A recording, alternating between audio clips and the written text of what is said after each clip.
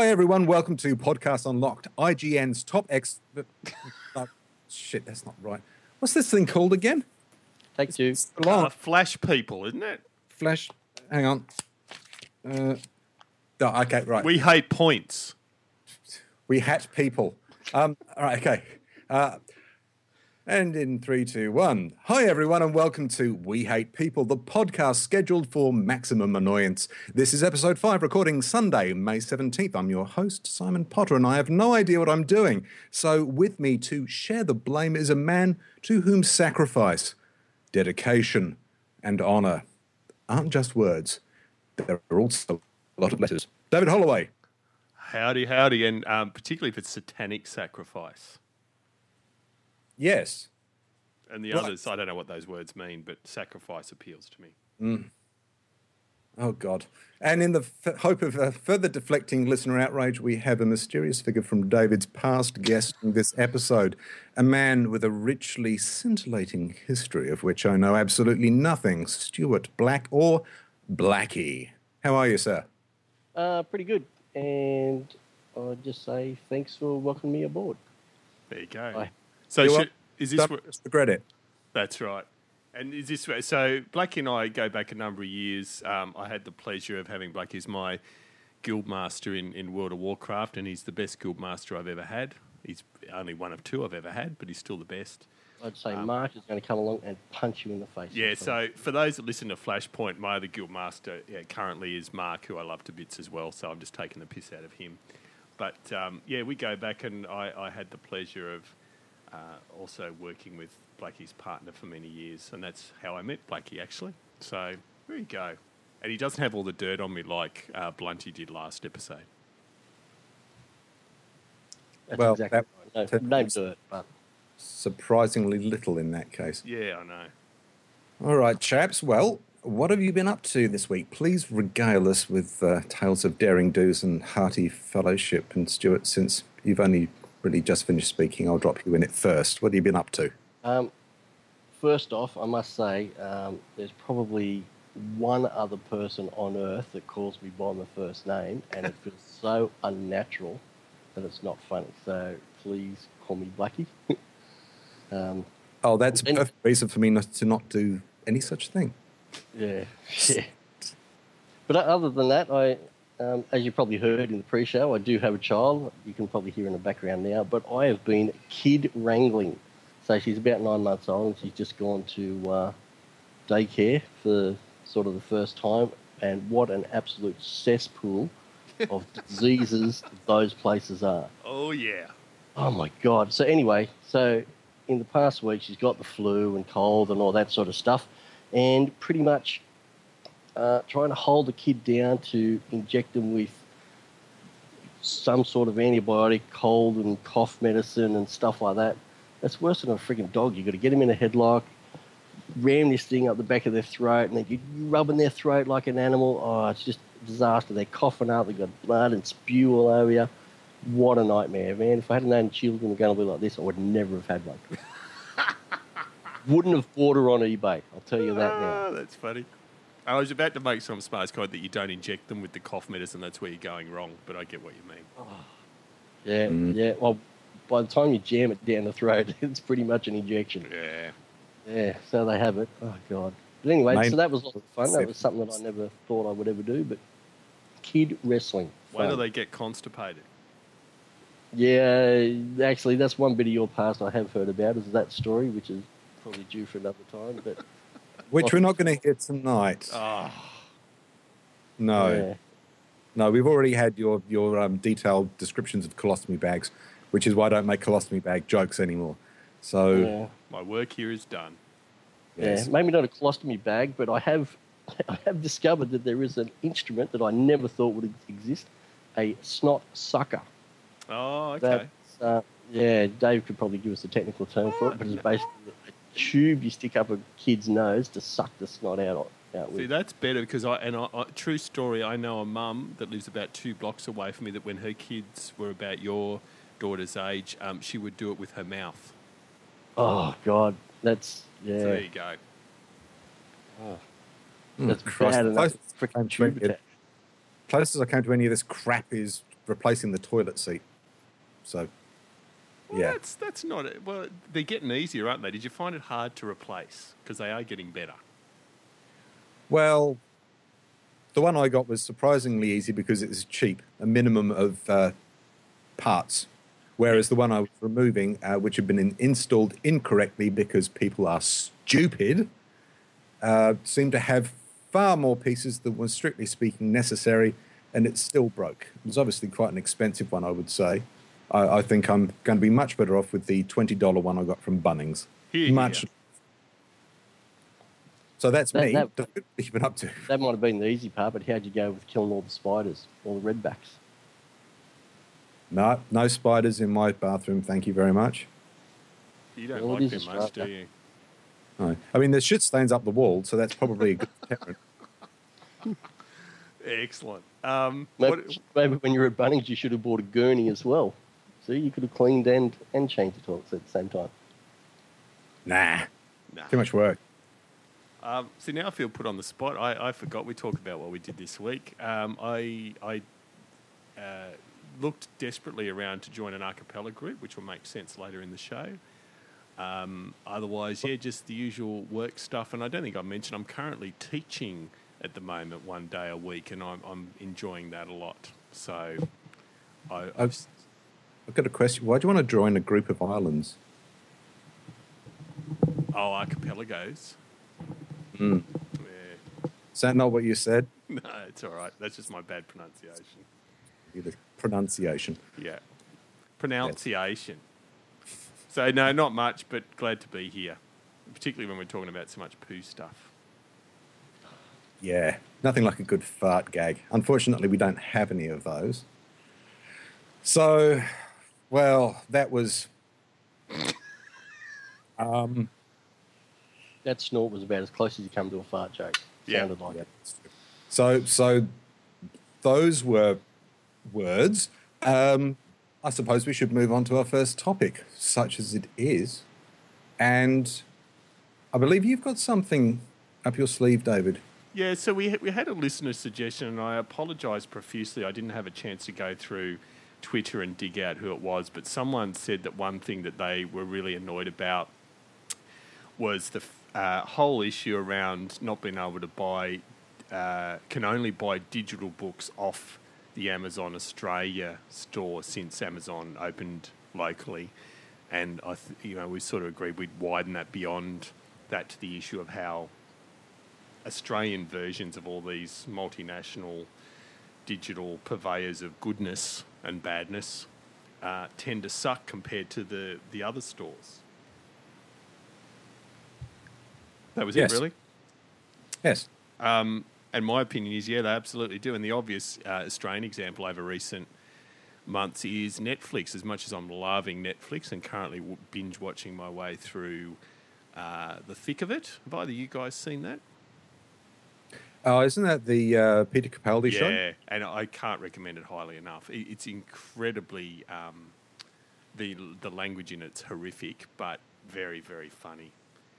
Yes. If you want Doctor Who, the new Doctor Who, in a whole different light, Oh yeah, watch. it is just a brilliant show. But so I mean, there's lots of stuff on the Australian Netflix, but you've only got to do the numbers comparison. And from memory, it's about 1,100 things on Netflix Australia versus 7,000 plus in the US store. That's one example. Yeah, but Netflix UK and Netflix Canada, as I think we've mentioned this before, were both launched with pretty minimal libraries, and we're definitely expecting the local version to continue growing month by month. Yeah. They've done it well, and it seems to be. It is like Guardians of the Galaxy hit the store, the Netflix, I think it was 2 weeks ago. So you're just seeing the odd thing pop up and they're letting you know when it does. So that's good. And until you've watched all 1,100 things or even half of them, it's hard to complain when there's still plenty of other stuff to watch. Yeah, exactly. Especially if you're using an Internode or double iNet user, they're ISPs for people outside of Australia, and it doesn't count against your bandwidth cap, which we still have here, unfortunately. So there's a lot to be said there. Amazon, how long have we actually had an Australian Amazon store for, though? It's a couple of years, isn't Is it that long? Yeah, I was going to guess 12 to 18 months. So it doesn't seem that long, but it could be 2 years easily, yeah. I've been losing track of time lately. But it does, every time I log into my Amazon US account, it sort of nags me about, hey, you can go to Australia, Amazon.au, and I sort of sod off. Yeah. Not interested. I want my proper Amazon. I don't want Amazon what are the Lite. prices like? Yeah, what are the prices like there? How do they compare to overseas? Like, you know how with the software problem that Australia has, where software like so double in price. What are the book prices like compared to America? Are they twice as expensive in the Australian store, and what happens when you buy a digital book? Is it automatically priced Australia-wise for you, or do you buy the American price, which is more than likely cheaper? Have you checked it out, Simon, at all? I have to admit, I haven't really. No. I've tried to dive into, to try and log into the Amazon Australia site because I'm afraid it's going to do something to my US account, and I just want to leave that alone. Yeah, I've only done some price comparisons. See, I don't tend to buy it all from Amazon anymore because even though they own them, Book Depository tend to be slightly cheaper, and they tend to have a lot of sales. So my main online bookseller, if I'm buying from overseas, is Book Depository. Yeah, I heard the Book Repository or Depository, whatever it is, they used to be heaps cheaper, but I thought they got bought out by Amazon. That's right. Amazon owns them now, and they have got less cheap. So they used to be great. They used to be a lot cheaper, and they have free shipping, which they still do, and that's the main reason I jumped to them. Whereas Amazon, you buy books from them, and then you're looking at $15 to $20 US shipping, depending on how many books you've got or whatever. So that's what turned me off Amazon. But as far as the digital stuff, I've honestly not bought anything, I don't think, on Kindle since that store's been open. I just haven't bought a lot, and I also use iBooks a bit, so that tends to compete. Yeah, well, I'm not an Apple user, although I do have Apple equipment, but I'm not really married into their ecosystem anymore. I have to admit, I tend to switch between Amazon's Kindle bookstore and Kobo, which I've found to be very good. They have an excellent range of books. It's easily comparable, I think. Also, sometimes they're cheaper. Sometimes Amazon's cheaper, but it's good having a couple of different. Granted, you end up operating two digital libraries, but yeah, that's, these days everyone seems to have their media split across half a dozen different things, whether it be Google Play or iTunes, or if you've like me, stupid enough to own Sony equipment, you probably got it with. Actually, no, it's all been integrated with PlayStation now, so PlayStation Video and so forth. So, yeah, we've all got. I think most of us have probably got a fairly scattered media library. So I don't think it really matters if you're buying from a variety of sources. No. It does get a bit annoying when you can't get it all on one device, though. Yeah, I find that annoys me too. And I find the Kindle still superior to iBooks by a long way. I just tend to price what's the cheapest, and I also tend to avoid buying stuff from Apple because I'm so annoyed with what Blackie, you alluded to, the price gouging as far as Australian prices versus US prices. And I'm assuming it's only going to get worse with the Australian government announcing that they're going to crack down on the tax issue with Apple and others allegedly shifting profits offshore. So they're going to make GST apply. I'm wondering if the twice we're paying compared to the US is going to jump to twice plus 10%.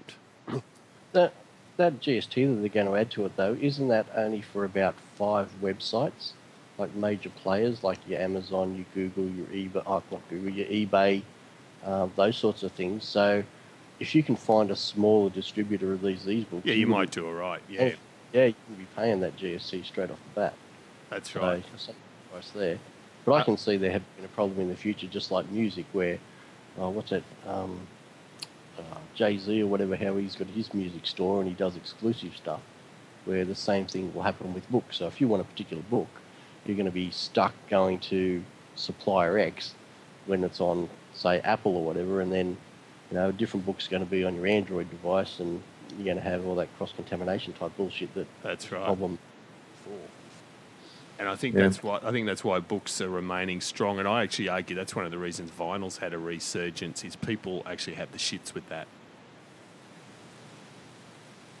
Yeah, I'm not going to disagree with that. I have to admit, I repurchased some years ago a turntable. Yep. And direct drive quartz interlock or whatever the hell it's. I can't remember now. The technical gibberish. I have enough trouble maintaining my knowledge of the technical gibberish for contemporary technology, let alone stuff old from the stuff. Yeah. Oh God, how old would that turntable be? It would be probably early mid 90s, I would guess. But yeah, but that's why you should direct drive, because you don't have to worry about the rubber belt perishing and having to find a correctly fitting spare and then take the thing apart and refit it. Yes. Get the belt drive turntables, people. They're dead. Dead. And I mean, talking of turntables, I've actually just got a brand new one from Dick Smith's. Yep, they're all selling them now. Still in the box, and you can convert all your old LPs and records and that sort of thing straight to MP3s. Yep. So yeah, I've got one of them as well. Oh, yeah. Well done, Grandad. Yeah. It's but the resurgence. I mean, there's a stereotype that it's the hipsters driving the resurgence. But I just using Blackie's in my home city of Wollongong. There is a vinyl record shop that's been around for 4 or 5 years now. That's just moved to bigger premises and is doing the best business it ever has. You've got a guy making a living out of selling vinyl records and only selling vinyl records. That's true, and I think in America, vinyl record sales went up by 300% or something I was reading about the other day as well. But that could be a total of like 12 records for all I know. But anyway, it's gone up 300% apparently. And there's talk that cassettes are going to make a comeback, but I still can't believe that will happen. I hope not, because they even when they were popular, the Philips compact cassette was shitty. It was always a shitty piece of technology. Yeah, you're right. Compared to most, I liked the robustness of it, as silly as that sounds with cassettes. But I liked how, even if your cassette broke, if you were willing to pull the damn thing apart and find the two ends and roll it back on and stuff, you could literally sticky tape or sellotape. Is that what the American term is? Adhesive tape the two little bits together, and if you used a fine pair of scissors and so it didn't extend beyond the width of the table, you could actually get the damn thing to work again. That I liked, and being able to record on them as well, obviously. Yeah. But they're slow, and there are a whole bunch of downsides. Even compared to vinyl, it's easier to jump tracks on vinyl than it is on a bloody cassette. Oh, massive! That was always the problem, being a serial medium, and the fact that the tape would stretch. Yes. Because of the tensioning. Really, you're better off with, if you wanted to go to a tape medium, you're better off with DAT or there was another one. There was ADAT and DAT.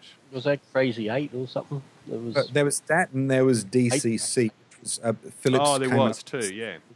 Digital compact cassette, yes. Which never really took off, but really they're going with, you'd be better off with an 8-track. The sound quality, the sound quality of ye olde analog compact cassettes was never good, but they were convenient. It was a bit like VHS. VHS was technically inferior, but it won out because it was just everywhere. It was ubiquitous. Yeah. I mean, I grew up on cassettes, and I've only just recently started buying vinyl because, it was from memory, it was cheaper too, weren't they? Cassettes were cheaper than vinyl, and definitely cheaper than CDs when there was that couple of years of crossover. Oh, it depends. I mean, did you buy singles?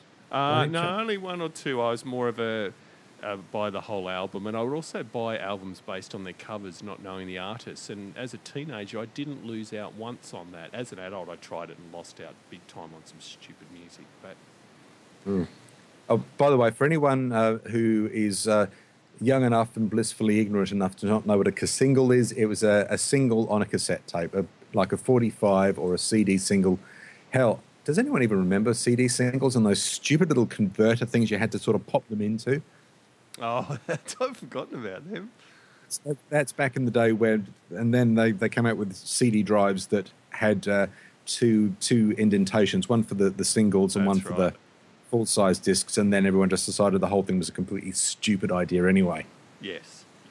So, I mean, I suppose that was a long-winded way of saying that a lot of this, going back to old technology, is not totally but partly a rebellion against some of the price gouging and trying to keep a collection together. A lot of us still like collecting things, and these formats don't allow you to do that well.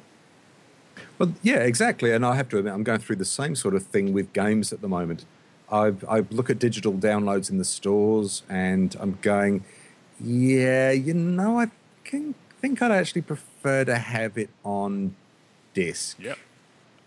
Especially because, I'm crossing into game territory here. I will do that briefly Yes. because I'm the host of this thing, god damn it. Ubisoft recently announced that they were going to stop supporting or releasing new games, apart from anything to do with Dance Central, for the 360 and PS3. So the support for the old platforms is going away, which means that all support is going to shrivel and die pretty quickly because the uptake of the new stuff's been so good, which means how long a lot of the library of games is going to remain online, those days are numbered. Yeah. It might be available for 3 years, for 5 years, for 10 years. I don't know. But you look at going back to the retro media, you look at people who, you go and buy a SNES or something and you can get a working cartridge. You can play the game. You do that certainly with a PS4 and an Xbox One. You're not going to be able to do that after the same amount of time has elapsed because the online support will probably not be there. I mean, Sony may not even exist at that point because God knows they're crapping their pants at pretty much every endeavor they have apart from the PlayStation. Yeah. So, yeah, sometimes I think you're better off with stuff you can store locally and look at on a shelf. Looking at stuff on a shelf is not a bad thing. No. As long as you have a shelf. I can't see it going away. And even just while you mentioned game cartridges, I went to a comic convention yesterday in Wollongong. So it's called Comic Gong, and it's its third year, and it's grown exponentially from about 1,000 people to 4.5. And I haven't heard what yesterday's was, but it was, I'm guessing, 6,000 to 8,000 people.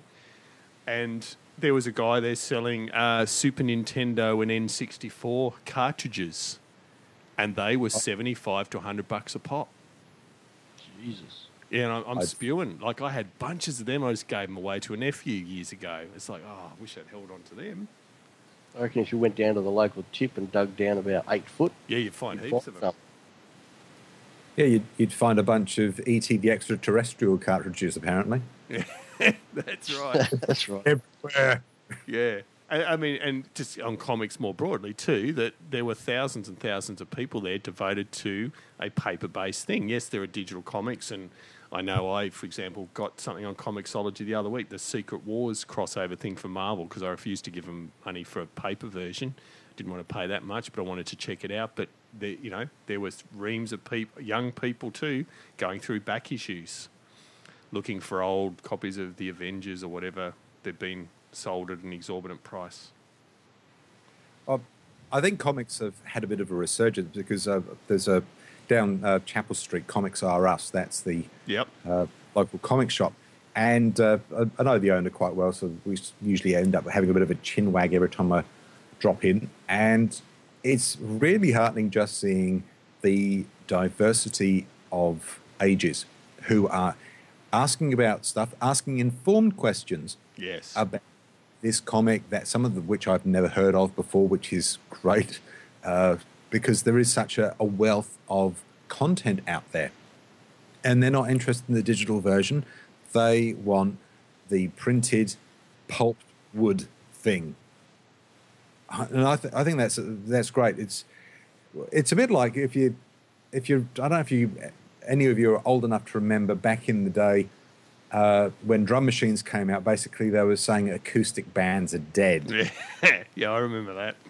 And because for a while everything was electronic and it was drum machines and the Roland and whatnot.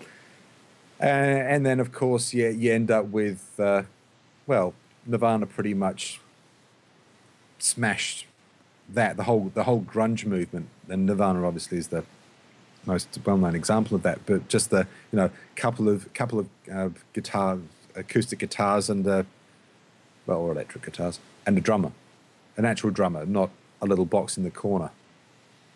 No, I can't imagine Dave Grohl having anything much to do with drum machines. No, but that's the funny thing though. Is people have just have these habits of making these grandiose statements that such and such is dead.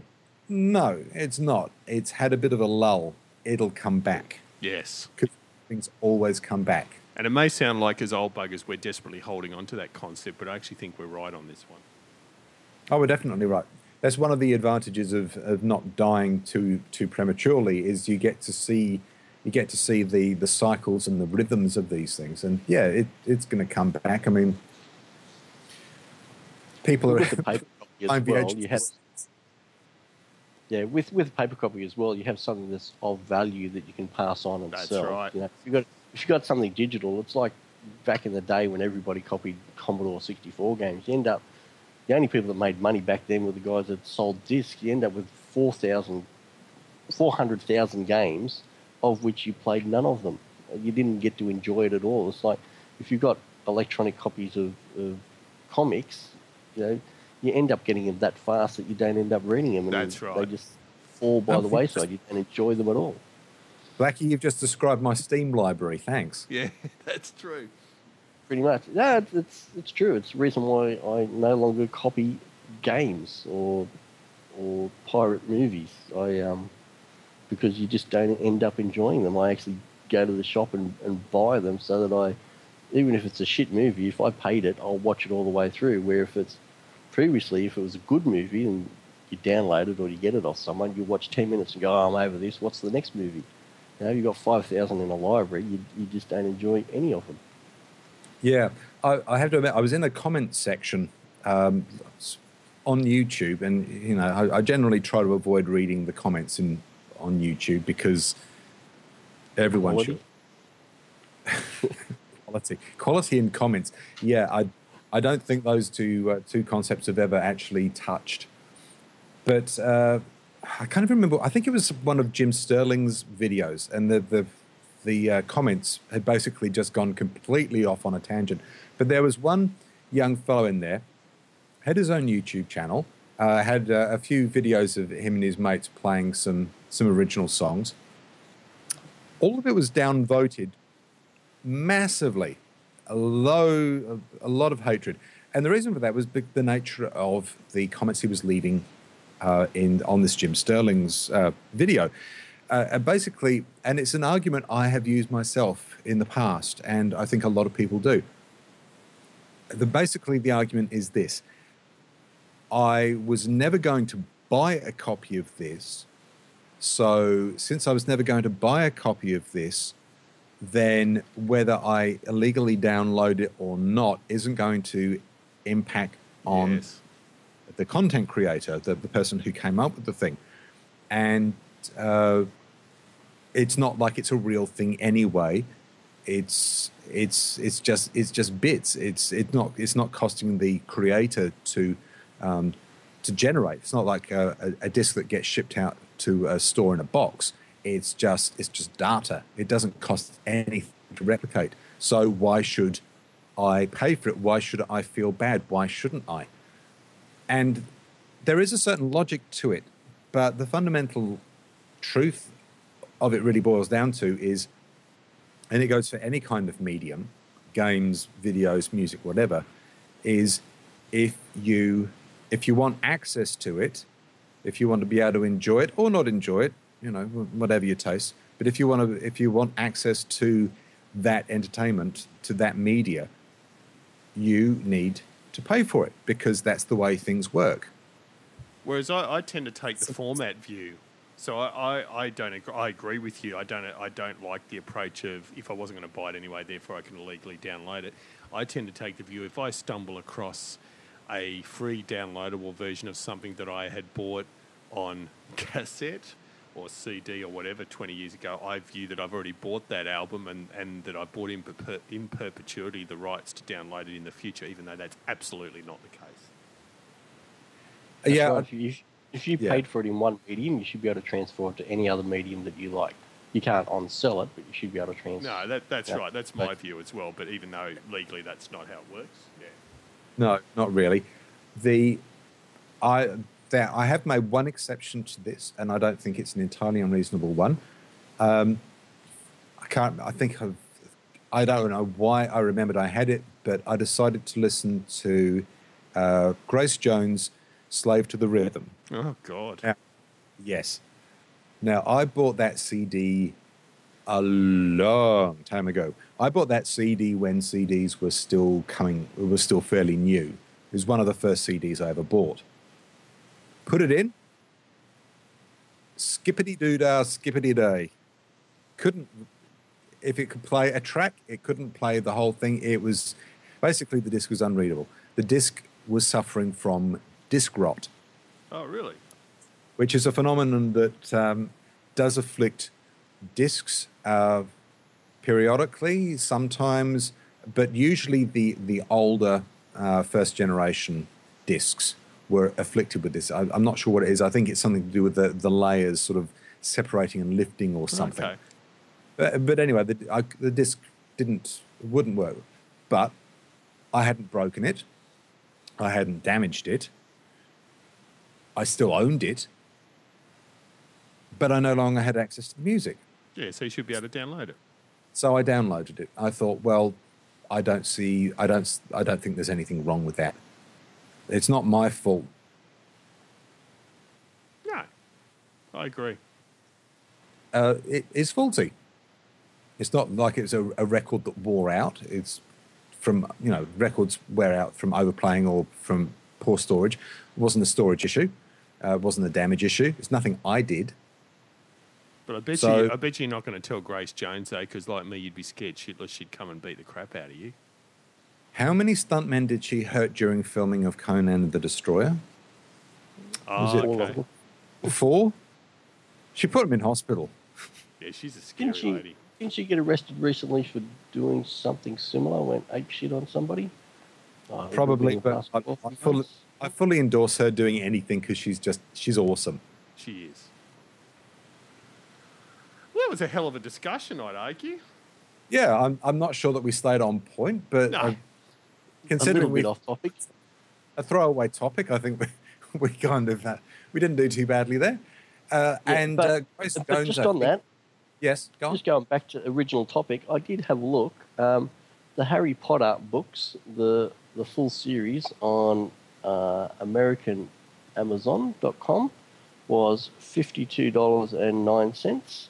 And on Amazon.com.au was $72. Yeah, see, that just sucks. Well, and that was in Australian dollars both, yeah? No, I didn't cross across, so an extra... that doesn't sound... So it wouldn't be far off then.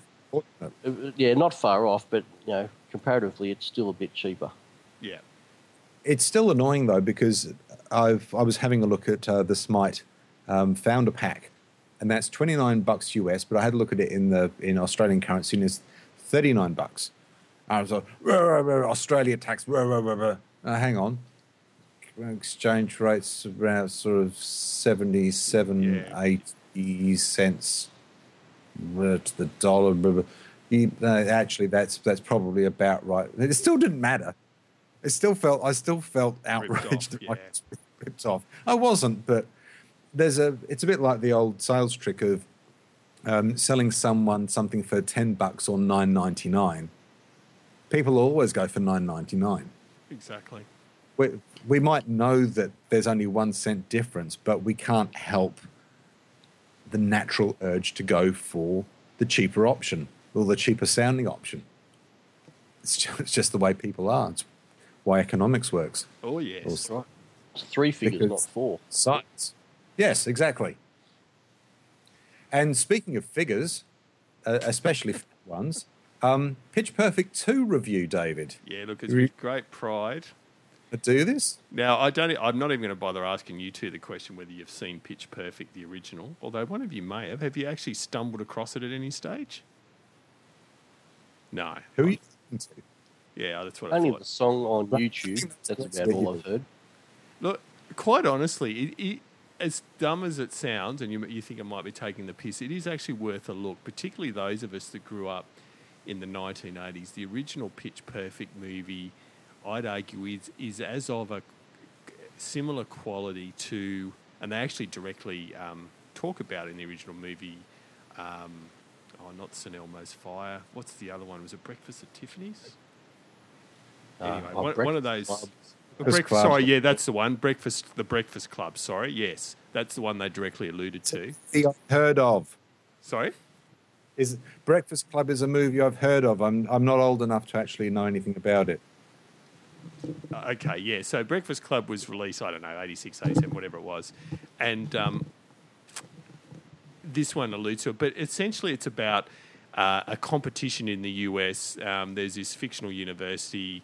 It's a cappella singing competition. So I've never watched Glee, but I imagine there's a big crossover as far as the performance aspects with Glee, as far as lots of people on stage singing, but in this case, totally without instrumentation, except that they're obviously overdubbing a lot of a cappella stuff that the actors themselves aren't doing. But just a hugely fun, enjoyable movie. And so the sequel came out in Australia this past week, and because I've got two kids, they wanted to go and see it, but I loved the original as well. I was like, yeah, let's go and see it. So we went and saw it, and it's the first time I've been in 100% sold-out theatre since I think I went and saw The Phantom Menace in whatever year that was. Simon, you'll know when it was. Was it 96? I'm guessing now. I don't know. I never saw the movie. Oh, there you go. Well, so anyway, that's the last time I've ever sat in a theatre where it was sold out and packed. And the age range, so Pitch Perfect you would see is pitched at 13 to 17-year-olds would be the demographic, I'm guessing. But the age range in that theatre, yes, there were a hell of a lot of 13 to 17-year-olds, but there are also a lot of parents and also a lot of 20 to 30s who had, because the original movie is probably 4 or 5 years, maybe even 6 years old. So they were probably in the demographic when it came out, but it was just packed, and I'm pleased to report it's probably as fun a movie as the first one. And the main reason is, you guys know Rebel Wilson. Absolutely. Yeah. So I love her to bits in anything she does, and she makes both those movies. She gets a decent role in the first one, but you can tell their focus group stuff after the first one was lots more Rebel Wilson, please, because she's absolutely dominant in the Pitch Perfect too. So it's really cool for this blockbuster American movie series to have an Australian as the lead. So that's pretty cool. Highly recommended. If you haven't seen the original, check it out first, and then you'll soon know whether you want to see the sequel. But if you have seen the original, I can report that the second one is a hell of a lot of fun as well. So there you go. So you just feel dirty that's been raised now, don't you, Simon? I've just realised that throughout your entire review, the expression on my face has been of someone who's had to sit in front of a bowl of shit. Yeah, that's what I thought. But yeah, I'm disturbed by the topic. Now, some homework. Watch Pitch Perfect. You should be able to download it illegally somewhere. Hell, no. Well, have you got Netflix? Yes. It's on Netflix. Seriously, just watch the first 15 minutes of it. And if you don't... No, I don't want to watch people singing a cappella. I have seen the preview for Pitch Perfect 2, and it does look interesting. I must admit, from the preview, I was tempted to go and watch the actual movie. That bit where she's suspended from the ceiling doing the display before the president. Yeah. I won't give anything away there. There's a big spoiler there. But yeah, that was funny. And so when I say a cappella, we're not talking the traditional a cappella. This is all modern music, all from 80s to now, done extremely well with arrangements and lots of synthetic sounding a cappella stuff as far as synths and drum machines that the voices are making. Really well done. Oh, I'm sure it's well done for what it is. And I didn't think you were referring to Barbershop. No, I know that. But it's there's something about the dynamic of those sorts of movies that just get...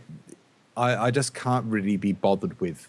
Not because of the singing, although I must admit the singing irks somewhat, but it's the little I do know of them, apart from there is a rather choice scene of projectile vomiting, as Yes, I there recall, is. is that it's really just going with the whole rather trite, outsiders. But as you say, it's the sort of the Breakfast Club. Oh, yeah, absolutely it is. It's It's you know, definitely a the movie rehash. yeah, Films gotcha. have been a million it's times a before. tight job. It's trope, and I don't know if I really can be bothered with it.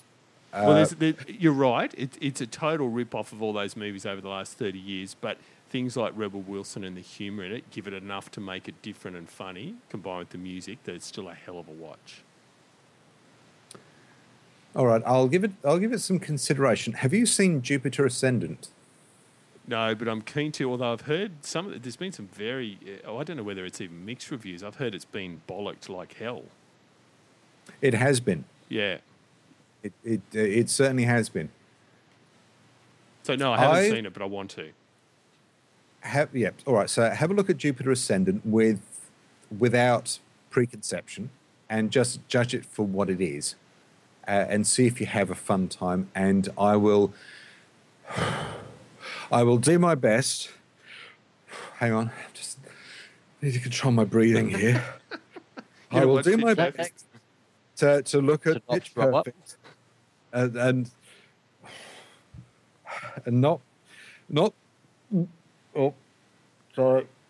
throw up in my mouth at all. No, I guarantee you won't. And one last very quick reason. The other reason you won't, besides Rebel Wilson, is that there are two former a cappella people commentating on the competitions, and that's where most of the humour is. So the guy is an outright racist and sexist, and some of the things he lets rip with, I only wish we could get away with on this podcast. And he's bouncing off the female commentator is brilliant. Between that and Rebel Wilson, that alone makes it worth watching, even if you don't like the music side of it. Okay, I don't really know who Rebel Wilson is, apart from... You ever watch Fat Pizza?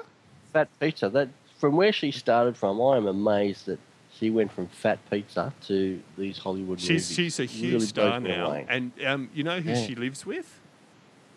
So she's single, but she lives with...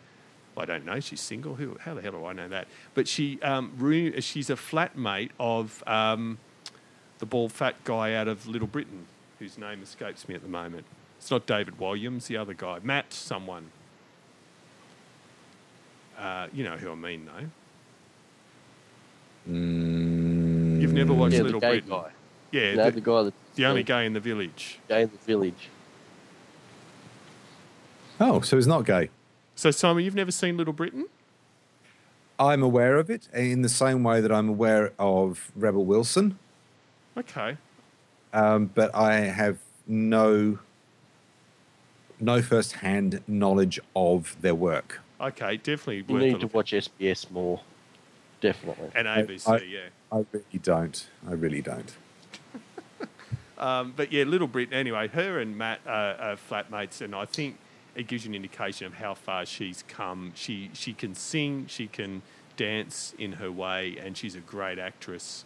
She was also in the last one with Ben Affleck. What's those Night at the Museum ones? The last one she did, I actually saw that with the kids too, and she was brilliant in that as well. So yeah, she's Hollywood. She's a Hollywood, I'd argue, A-lister now. Going from Fat Pizza to that, it's incredible. Well, in all honesty, I would much prefer, even though I know very little about Rebel Wilson, I would much prefer to watch her than have any contact with anything that Meghan Trainor did, because, boy, she's a talentless bitch. Anyway, moving on to other topics. Are we done with that one? I think we're done with that one. Yeah, we're done with that one, yeah. Excellent.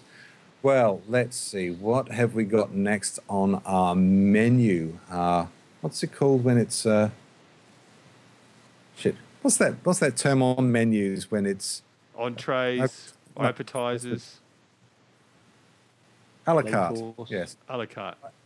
Lentils? Because the Americans do it the wrong way around. Well, they do it different to us. So we have entrees, mains, and whatever, but they call their, I can't remember, is it they call their mains entrees? There's something different when you go on an American menu. Yeah, their entrees are the big one. We learnt that the hard way. Yeah. Well, I do know that in America you get your salad before the steak, which I think is an excellent idea because it gets the crap part of the meal out of the way, the good bit. That's right. Well, we've got some choices here. We can. I reckon the depth. We've got to go depth. We go the depth. Yeah, the whole dinosaur, and yeah. All right, let's go for the depth. So do I do a preamble on the depth? Surely, if this, I mean, even though you may not have heard a Little Britain, I'm pretty sure there's most people out there will know about the Johnny Depp saga of the last, 3 or 4 days. Yeah, it seems to have gone pretty much all over the place. But just to quickly outline it, basically, Johnny Depp decided that being the Depp, he didn't have to worry about getting permits and whatever to take his dogs out of the States and bring them into Australia, which has some of the world's strictest biosecurity laws. And one of the good reasons for those laws is we don't have a lot of canine diseases like rabies and a bunch of other things like that here. They are not known in this country. So even though I'm sure these are both very pampered pooches, they still have the potential for carrying any number of things which we do not have here. So there's a bit of a furore when this was realised and what exactly was going to be done about, what were they called? Stupid names. Was it Pistol and... I can't remember either. Bum or something? Boo. Pistol and Boo. Yes, Pistol and Boo, which were 2 Yorkshire Terriers. So, gentlemen, comments, thoughts, ideas, opinions. Think about this. I'm on Team Barnaby. He was right. And that's because even though I hate the Abbott government, I love Barnaby Joyce. He's a total Fruit Loop, but he's a Fruit Loop with a bit of intellectual weight behind him. And the only reason I know that is from watching one show. I don't know whether either of you watch Kitchen Cabinet with Annabelle Crabb, but she basically turns up to a politician's place and cooks a meal with them. And the one she did with Barnaby Joyce lifted him, in my estimation, about 600%. So when you get him relaxed and actually talking about substance, he was able to match her, point for point on some really substantive stuff and had some pretty decent views on things. So ever since then, I've loved him, and I love the fact he says what the hell he wants. And I actually support him on this one. That's about it, really, for me. Blackie, what do you think? Yeah, I'm pretty much the same. Like if you've ever been out in the country and seen all the stuff that happens to animals, and if you read about all the animals that get brought into Australia and all the strict laws that they have, and it's an absolute massive pain in the arse, and it's really, even though it's really a sorry state of affairs for any animals that you bring back into Australia, it really is there for a reason, and it's not for the people like yourself or me or even Johnny Depp to sidestep. If you look at the damage that sort of stuff can do, it's just phenomenal. If Australia got, for example, that BSC disease, the mad cow disease from England, imagine what would happen. If those dogs had canine equivalent of that, it would just decimate the industry. And if it jumped ship to some other animal, it'd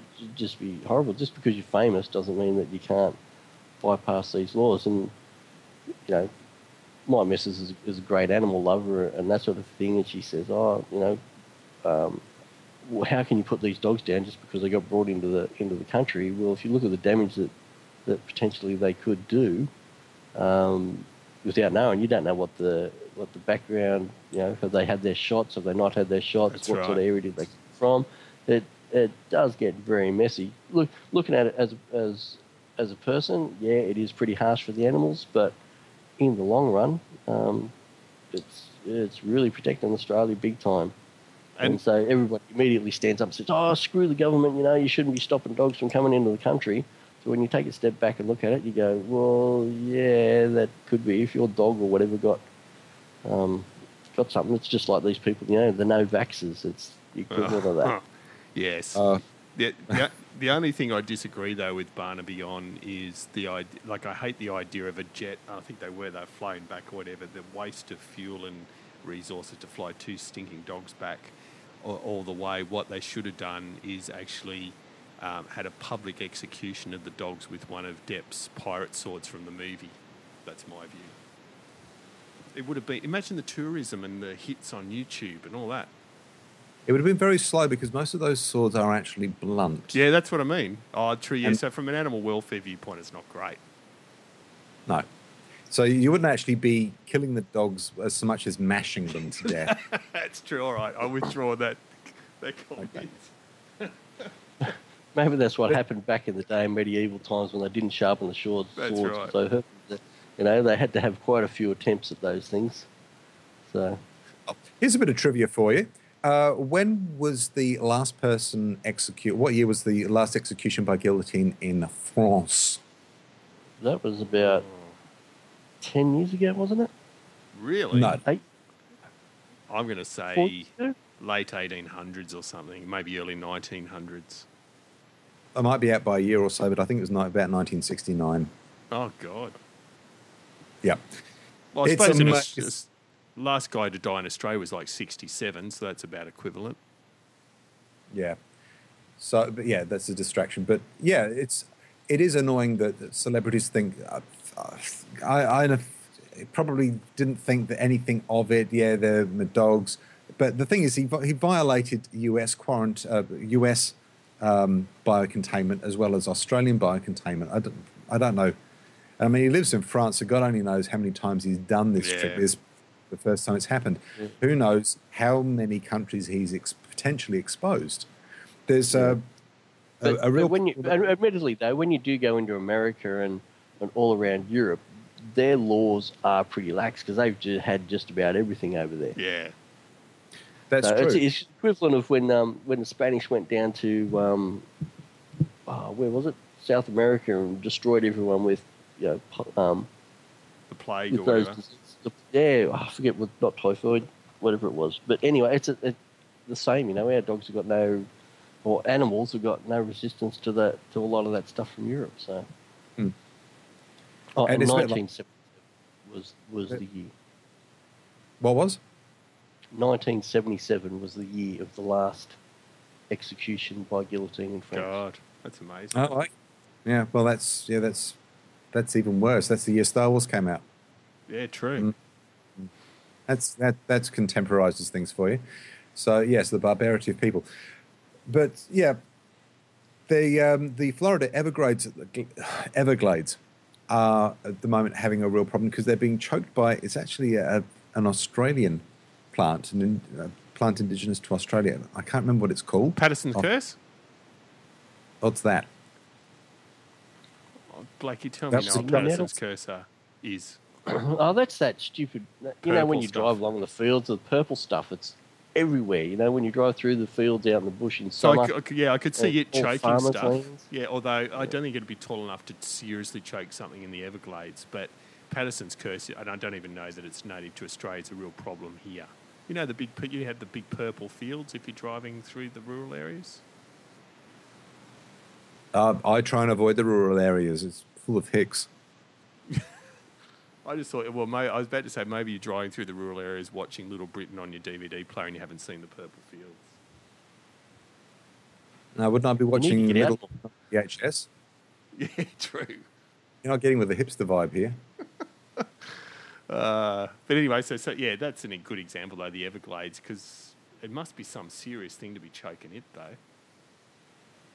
Yeah, but again, that's an introduced species just reacting. Well, I mean, as far as the introduced species goes, it's a party time. It's having an awesome time, but it's completely overwhelming the local indigenous fauna because it's not part of the status quo of the biosystem. So it's just wreaking havoc. So it doesn't take much. That's probably just one person who smuggled something in and the seeds got out and. It doesn't take much. It's a bit like a virus. It just doesn't take much. You just need a contagion to take hold in one place, and if it's something that can spread by contact or air or whatever. It's you've got a pandemic on your hands very quickly. That's right. How, I wish people how would remember ironic would it be? on trucks and How buses. ironic would it be if that's where we got our cane toads from originally? Was from the Everglades. Yeah. Yeah, I was thinking of the cane toads, and the other one that we're worried to That'd be- death about at the moment is it's a particular. Is it a mite that is killing off bees? And there's a real concern. Australia's one of the few countries that doesn't have it, and it's decimated bee populations around the world. And I've got a friend that keeps bees, and I know it worries him. Blake, you'll know him. He was your most useless warrior in the guild. Yeah, Graham. So, or Fabio yeah. too, as he liked to be called. So, and you're getting a direct mention, Graham. So you better bloody listen. He does bees as a hobby now and does a great job, and has won a few prizes at the Easter show and stuff, which is great. But I know there's a real concern. I don't know whether it's a mite. He'll correct me, but it's another example. And if you don't have bees, you have all sorts of problems. Yeah. Well, for one thing, it becomes one of the plot catalysts for an M. Night Shyamalan movie, which is just catastrophic for everybody. See? Yeah. We Can't cover miss all- everything here, don't we? This is a great podcast. It is. And you know what I but- like? You know what I like What? most about it? Because when we do Flashpoint, I am unintentionally but still absolutely an ignoramus on so much about gaming and Star Wars lore in particular. But there's two times tonight where I've talked about stuff you've had no idea about. So I feel like the balance is evening up a little bit. Well, I think that worked out really well. The symmetry is perfect because you're proud that you knew about these things, and I'm proud that I didn't. Yeah, so it works for everybody. That's right. Yeah, I actually find that pretty unusual that Simon didn't know about it. Maybe it's my stupidity just transcending across to him, and he's getting dumber by having me on. So Yeah, he it makes could you be look that. smart, Dave. See, I'm Yeah. not surprised you hadn't watched Pitch Perfect, but Little Britain surprised the hell out of me. That, to be honest. But Pitch Perfect, I wasn't surprised. People assume that because I haven't lived in Britain since I was 8 years old. I don't gravitate to No, no. UK entertainment. Yeah, no, it wasn't based on that. It was more based on I can't exactly remember, let's say 2001 to 2007. They did 3 or 4 series. It was such a dominating comedy show worldwide, and those guys had huge amounts of exposure. I was just surprised you hadn't seen any of them. But Yeah, or the main meme, the computer says no. yeah, that one that I'm was- familiar with, although the intonation I would not have been able to replicate. So yeah, anyway, it's all good. Yeah. Well, that sounds like a show to me. So let's take a vote. First, the eyes. Oh, okay. I'd rather answer with my whole body rather than the eyes, but because eyes don't translate well on podcasts, more voice boxes. Can you dance like you can express it through dance like a Jar Jar Binks toy? Yeah, I'd love that. Interpretive dance. You know, I definitely, we're hitting an hour, and the editing part of me goes, yes, that's plenty. Yes. So motion carried. I reckon push it out for another 4 hours. It should be good. I want to see him my suffer. God. Oh, that's all right. Just listen to it at. User feedback. Oh yes. We had Yes. we had some user feedback that's important that I cover off. So since episode 4, we had a lovely listener text in with a suggestion. So this person who Texting.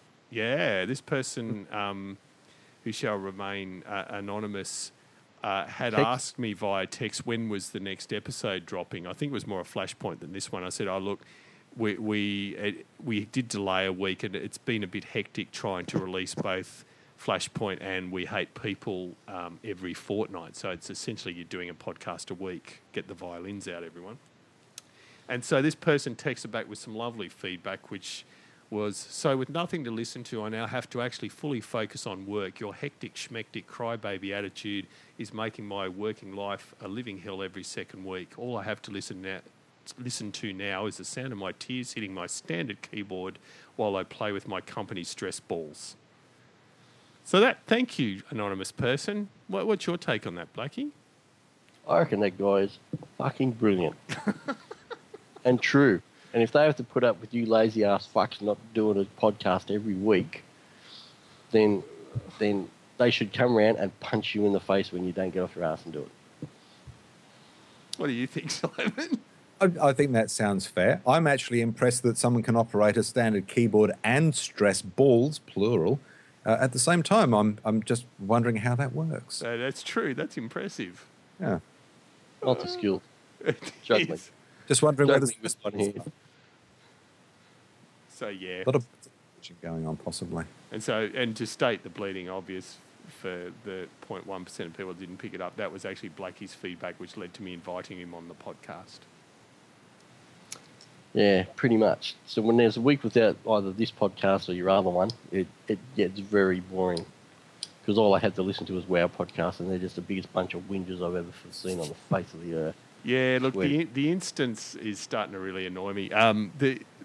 Tell 'em Steve Dave, we've mentioned on this podcast a number of times, and I've mentioned to you, it's worth a listen. Oh, can you put a link up then somewhere? Yep. Or you could just get off your ass and Google Tell 'em Steve Dave, and it'll come up top link. But Oh, come on. Look at all this done for you. Just yeah, Be no, a man. I will. I get too easily distracted by technology. No, I will. I'll put it up. It's for those listening that don't want to click on the link. I think it's Smodcast, smodcast.com, and there's a whole bunch. That's Kevin Smith's podcast Empire and Tell 'em. Yeah, I've listened to that. Hasn't he got like a YouTube channel that's got those guys from his comic shop in it? Is that the same? I could. I haven't seen YouTube, but yeah, they do a whole bunch. There's masses of podcasts there. So, and Tell 'em Steve Dave's one of them, and it was the inspiration for me suggesting to Simon we do this one, even though they're totally different sort of podcasts. and we're still thrashing about trying to figure out what the hell we're doing in this one. Yes. But David, you will also be putting a link to that teeny weeny little video of goodness, of okie dokiness. Yes, absolutely. Jar Jar? Okie day, I should say. Yes. Yes, I will. Interspersed with MC Hammer Time and Nicky Lauder impersonations at the end. Nicky Lauder, That one. there's a name I haven't heard in a lot of years. Soon. I like that. Nicky Lauder. He died, didn't he? Yes. Badly. Yes, there may have been impact and fire involved, which oddly enough is apropos. Okay, so is this the show now? Are we done? Yeah, we're done. Yeah? I must admit though, the only downside of actually being on this podcast is that when I go to work tomorrow, I'm going to be bored shitless because I won't be able to download this show and listen to it at work. Because you don't want to listen to yourself. Oh. Yeah, I can understand that. I'm assuming. It's like looking at yourself in the mirror, you just get so disappointed and you just go, oh, yeah, I know. How horrible is that? Welcome to my life. I have to listen to it while I edit it. And Simon, I'm pretty safe in saying you never listen to them after they're done, do you? Not a clue. No. You've got better things to do, like watching Pitch Perfect. That is homework. I will be I following don't know, that actually. up. I thought Simon would listen to them all the time so that he could improve every week. He seems to be getting better and better and better. Well, he David, you does. seem to be getting worse and worse and worse. Yeah, so there's something in that. Well, actually, you're getting worse, especially in your own one. This one's you're doing a lot better because you just talk general shit. But when you talk about gaming, you just a pass. Yeah, because that's all I got. Mm. I just really, since thermonuclear war games on the VIC-20, I've got nothing. That wasn't Awkward silence. Commodore 64. Yeah. Oh, I love those computers. Yeah, it's silence, Simon, because you're the bloody host. Oh, I just thought I'd let you two have at it. But at this point, I am definitely calling this a show. I'm going to say that we should consider this heifer corralled, branded, and minced. So, thanks to everyone for listening, and more to the point, remembering that this podcast still exists. As always, we're keen to hear your thoughts on the podcast, suggestions for topics, conspiracy theories, and or death threats. Just send them to contact@oceanicgamer.com. You can follow us on Twitter. David's handle is @CreativeShed, and I'm @RPGBeatsRL. Blackie, did you want to add your handle in there at all? No, I have no handles. I'm neither on Tinder. I'm not on Tinder. Facebook. I'm not on Grinder? YouTube. I am not on anything. Or Grinder. Yeah, or Grind. Yeah, maybe. Although I'm starting to get to the age where I can't afford a knockback, so I might be on Grinder soon. That's right. Tend to pick up a bit more on that one. From what I hear. Speaking of pickups for earlier episodes, visit www.creativeshare.com or subscribe to us on iTunes or Stitcher. Thanks to my co-host David Holloway and our extra special guest Stuart Black. I'm Simon Potter. This has been episode 5 of We Hate People. Thanks again for listening, and as always, keep it on IGN. Oh, damn it! I forgot to mention I saw 2 sweaty stormtroopers yesterday at Comic-Con. They look very tired. Good night. How do you know they were sweaty?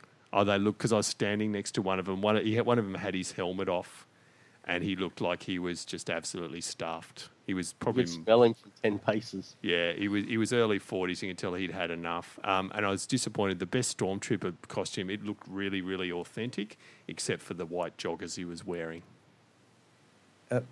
He had his helmet off. Yeah, one of them did. Yeah, I know that's wrong too. Yeah, phrasing. The 501st were there too, which was nice to see. Oh, they're awesome. You wouldn't make that special group that does it, where they're, complete authentication of the gear. What's that group? Is that the 501st? Yeah, 501st, yeah.